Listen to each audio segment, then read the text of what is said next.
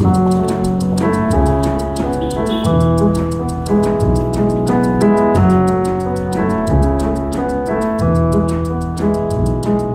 to Everyday Sublime, shedding light on yin yoga and meditation.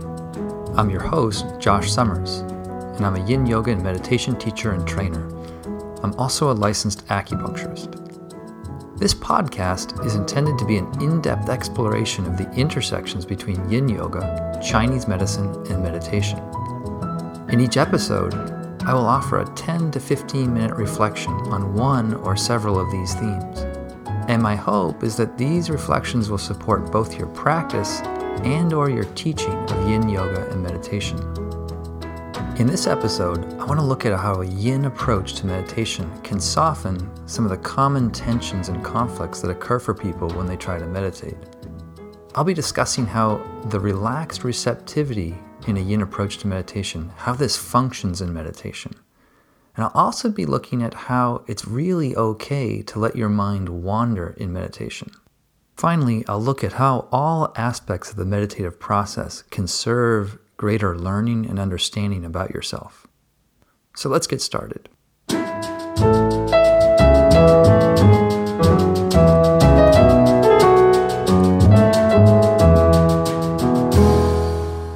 In any type of meditation, you will inevitably have experiences of conflict. This happens in any style that you might practice. At times you'll find yourself distracted, confused, bored or restless, sleepy, or agitated. And different approaches to meditation will try to remedy these experiences of conflict in different ways. Yang approaches to meditation tend to remedy the conflict with an instruction that you'd follow.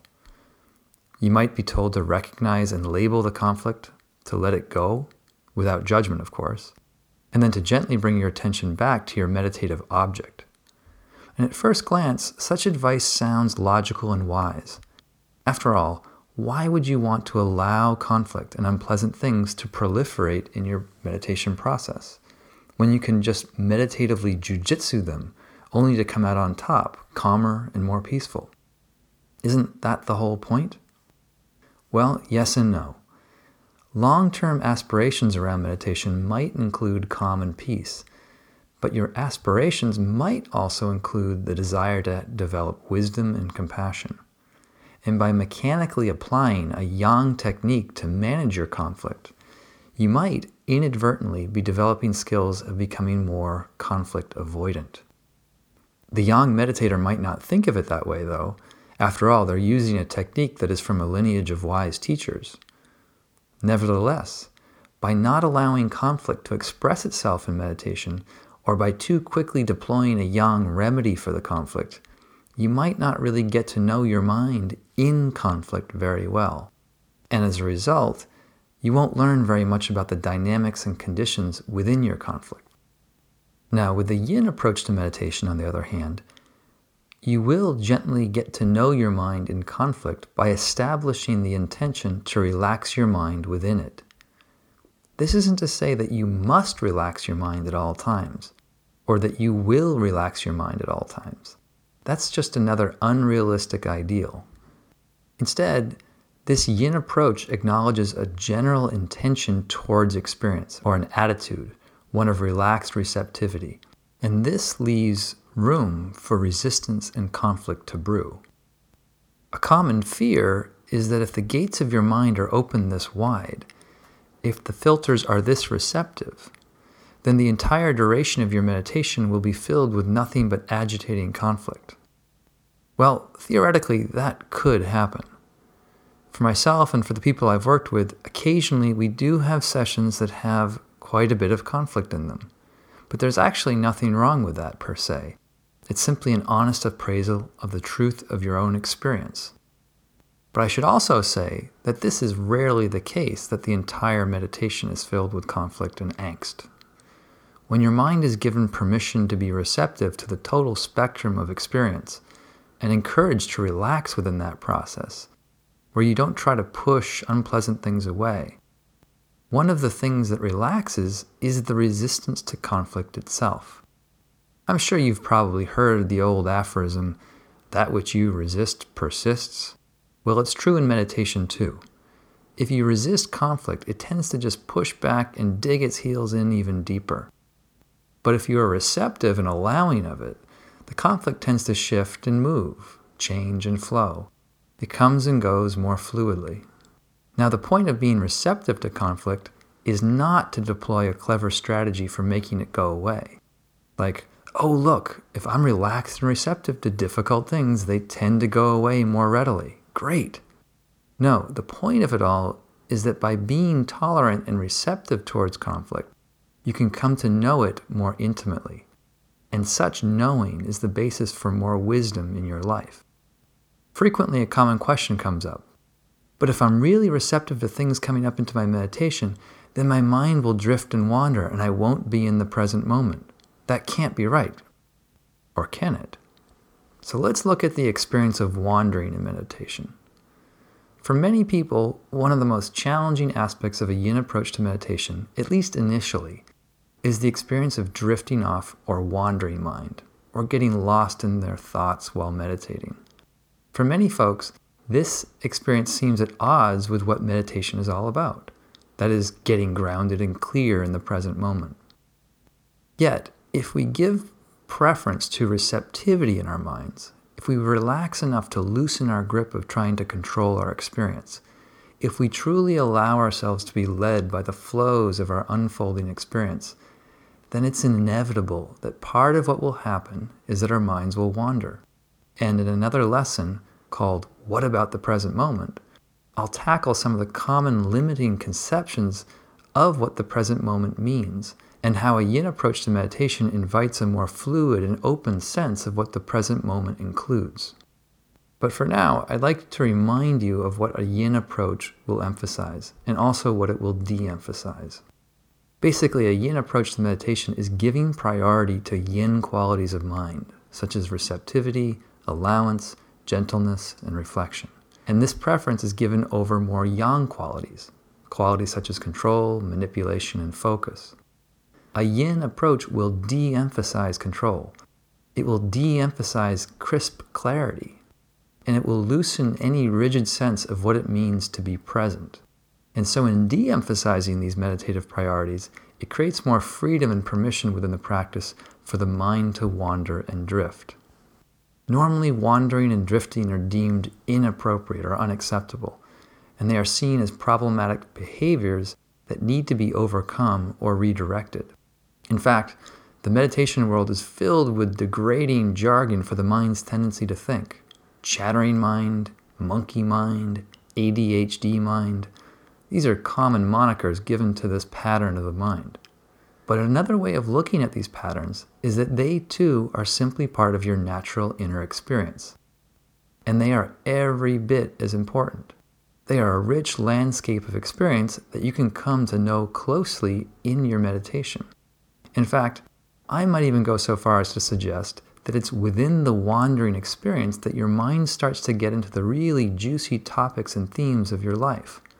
For example, your dreams, your anxieties, your fears, and your passions. So rather than trying to shut these wandering tendencies down, you might consciously intend to allow the wandering to go on. In this way, it will certainly be true that there will be pockets of time when your mind is unmoored, where you feel lost in something. But that's fine. Having allowed your mind to take flight in these topics, you are then able to retrospectively examine what came up. This can happen during the meditation, or it can happen after the formal meditation is over. For example, you might spend some time allowing yourself to think through your experience. Or you might journal about your experience, such as in the practice of recollective awareness meditation. This is Jason Siff's practice, and as he discusses in his book, Unlearning Meditation, learning can occur both during an experience and after an experience via a recollective process. In other words, you might gain more insight about the topics your mind wanders into after the formal meditation is over, as you journal about them in hindsight. But don't be fooled. It takes time and can be a process in itself to learn to let the mind to do its thing during formal meditation. Old habits die hard, as they say. And if you come to a yin approach to practice with previous experience in more yang traditions, there will be a period of time whereby you literally see your mind going back and forth, toggling between phases of gentle receptivity and phases of buckling down on the breath or mantra or previously practiced technique. And this brings me to the theme of loops of practice. So let me try to unpack this a little bit. In any style of meditation, I'd like to suggest that there's a loop of practice, or at least a theoretical loop. So take this with a grain of salt. And this loop I'm about to describe is conceptual and a kind of map for understanding parts of the meditative process. Of course, a map is not the territory, and in real meditation practice, the experiences I'm about to describe are not nearly so neat or compartmentalized. That said, here's what I mean by the loop of practice. When you practice meditation, part of the loop that I'm referring to involves following the meditation instructions themselves. So for example, if the instruction is to watch the breath, one part of the meditative loop or cycle that you're in is simply that, being aware of the tactile sensations connected with the process of breathing. In other words, you're connected to what the instructions are pointing you to do. Another way of labeling this phase of the loop would be to call it the phase of following the instructions. However, another part of the loop of practice will be a phase when your mind is not performing the instruction. Typically, this is the phase of the loop that gets labeled as the wandering or lost phase. And it's the phase of the loop that you try to minimize in your practice, particularly when you're practicing a yang approach to meditation. At some stage during the practice, you'll become aware of not being with your breath or not following the instructions. This moment commences the awake and return phase of the loop. You are now awake again to real-time events, and you are usually encouraged to return to the main meditative instruction, that is, observing the breath or doing whatever else the instruction is saying to do, whether it's watch the body or come to your mantra, etc. So a simple schemata of this meditation process would look like this. You watch the breath, then your mind gets lost, you realize you're lost, you become awake again, and then you return to the breath, repeating this cycle or loop over and over again. The vast majority of yang meditative styles are predicated on this meditative loop process. And for many, it's the awake again and return parts of the loop where frustration, discouragement, failure, and self-judgment all start to creep in. But what makes a yin approach to meditation truly different is that it explicitly allows for all phases of the loop to occur without exception. In other words, no phase is given priority. No phase of the loop is shunned or shamed. And not only are all phases of the loop allowed, but all aspects of the loop provide material for learning and development. In other words, nothing is wasted or problematic. All experiences, in the moment and after the fact, are, as they say in certain schools of Vipassana meditation, they're all grist for the mill of wisdom.